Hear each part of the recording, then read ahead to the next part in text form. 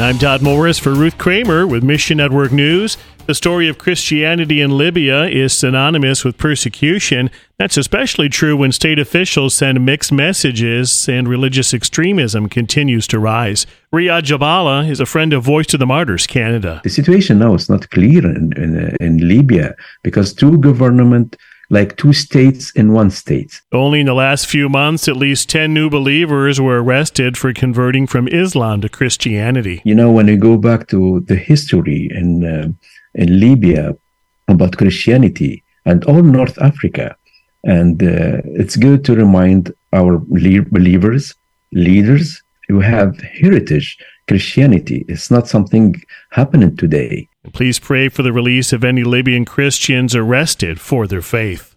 Lebanon is seeing a massive exodus as people flee the collapsing economy and devastating inflation.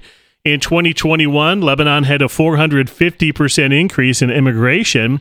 Many of those leaving are young people. We spoke with Heart for Lebanon's Elio Constantine. I would say that the biggest driving force for youth and anyone to leave Lebanon right now is the limited economic opportunities for them to make a decent living without being in debt, for them to be able to find a better future, better education for their kids, better opportunities to prosper. Heart for Lebanon supports Lebanese youth through education and gospel programs.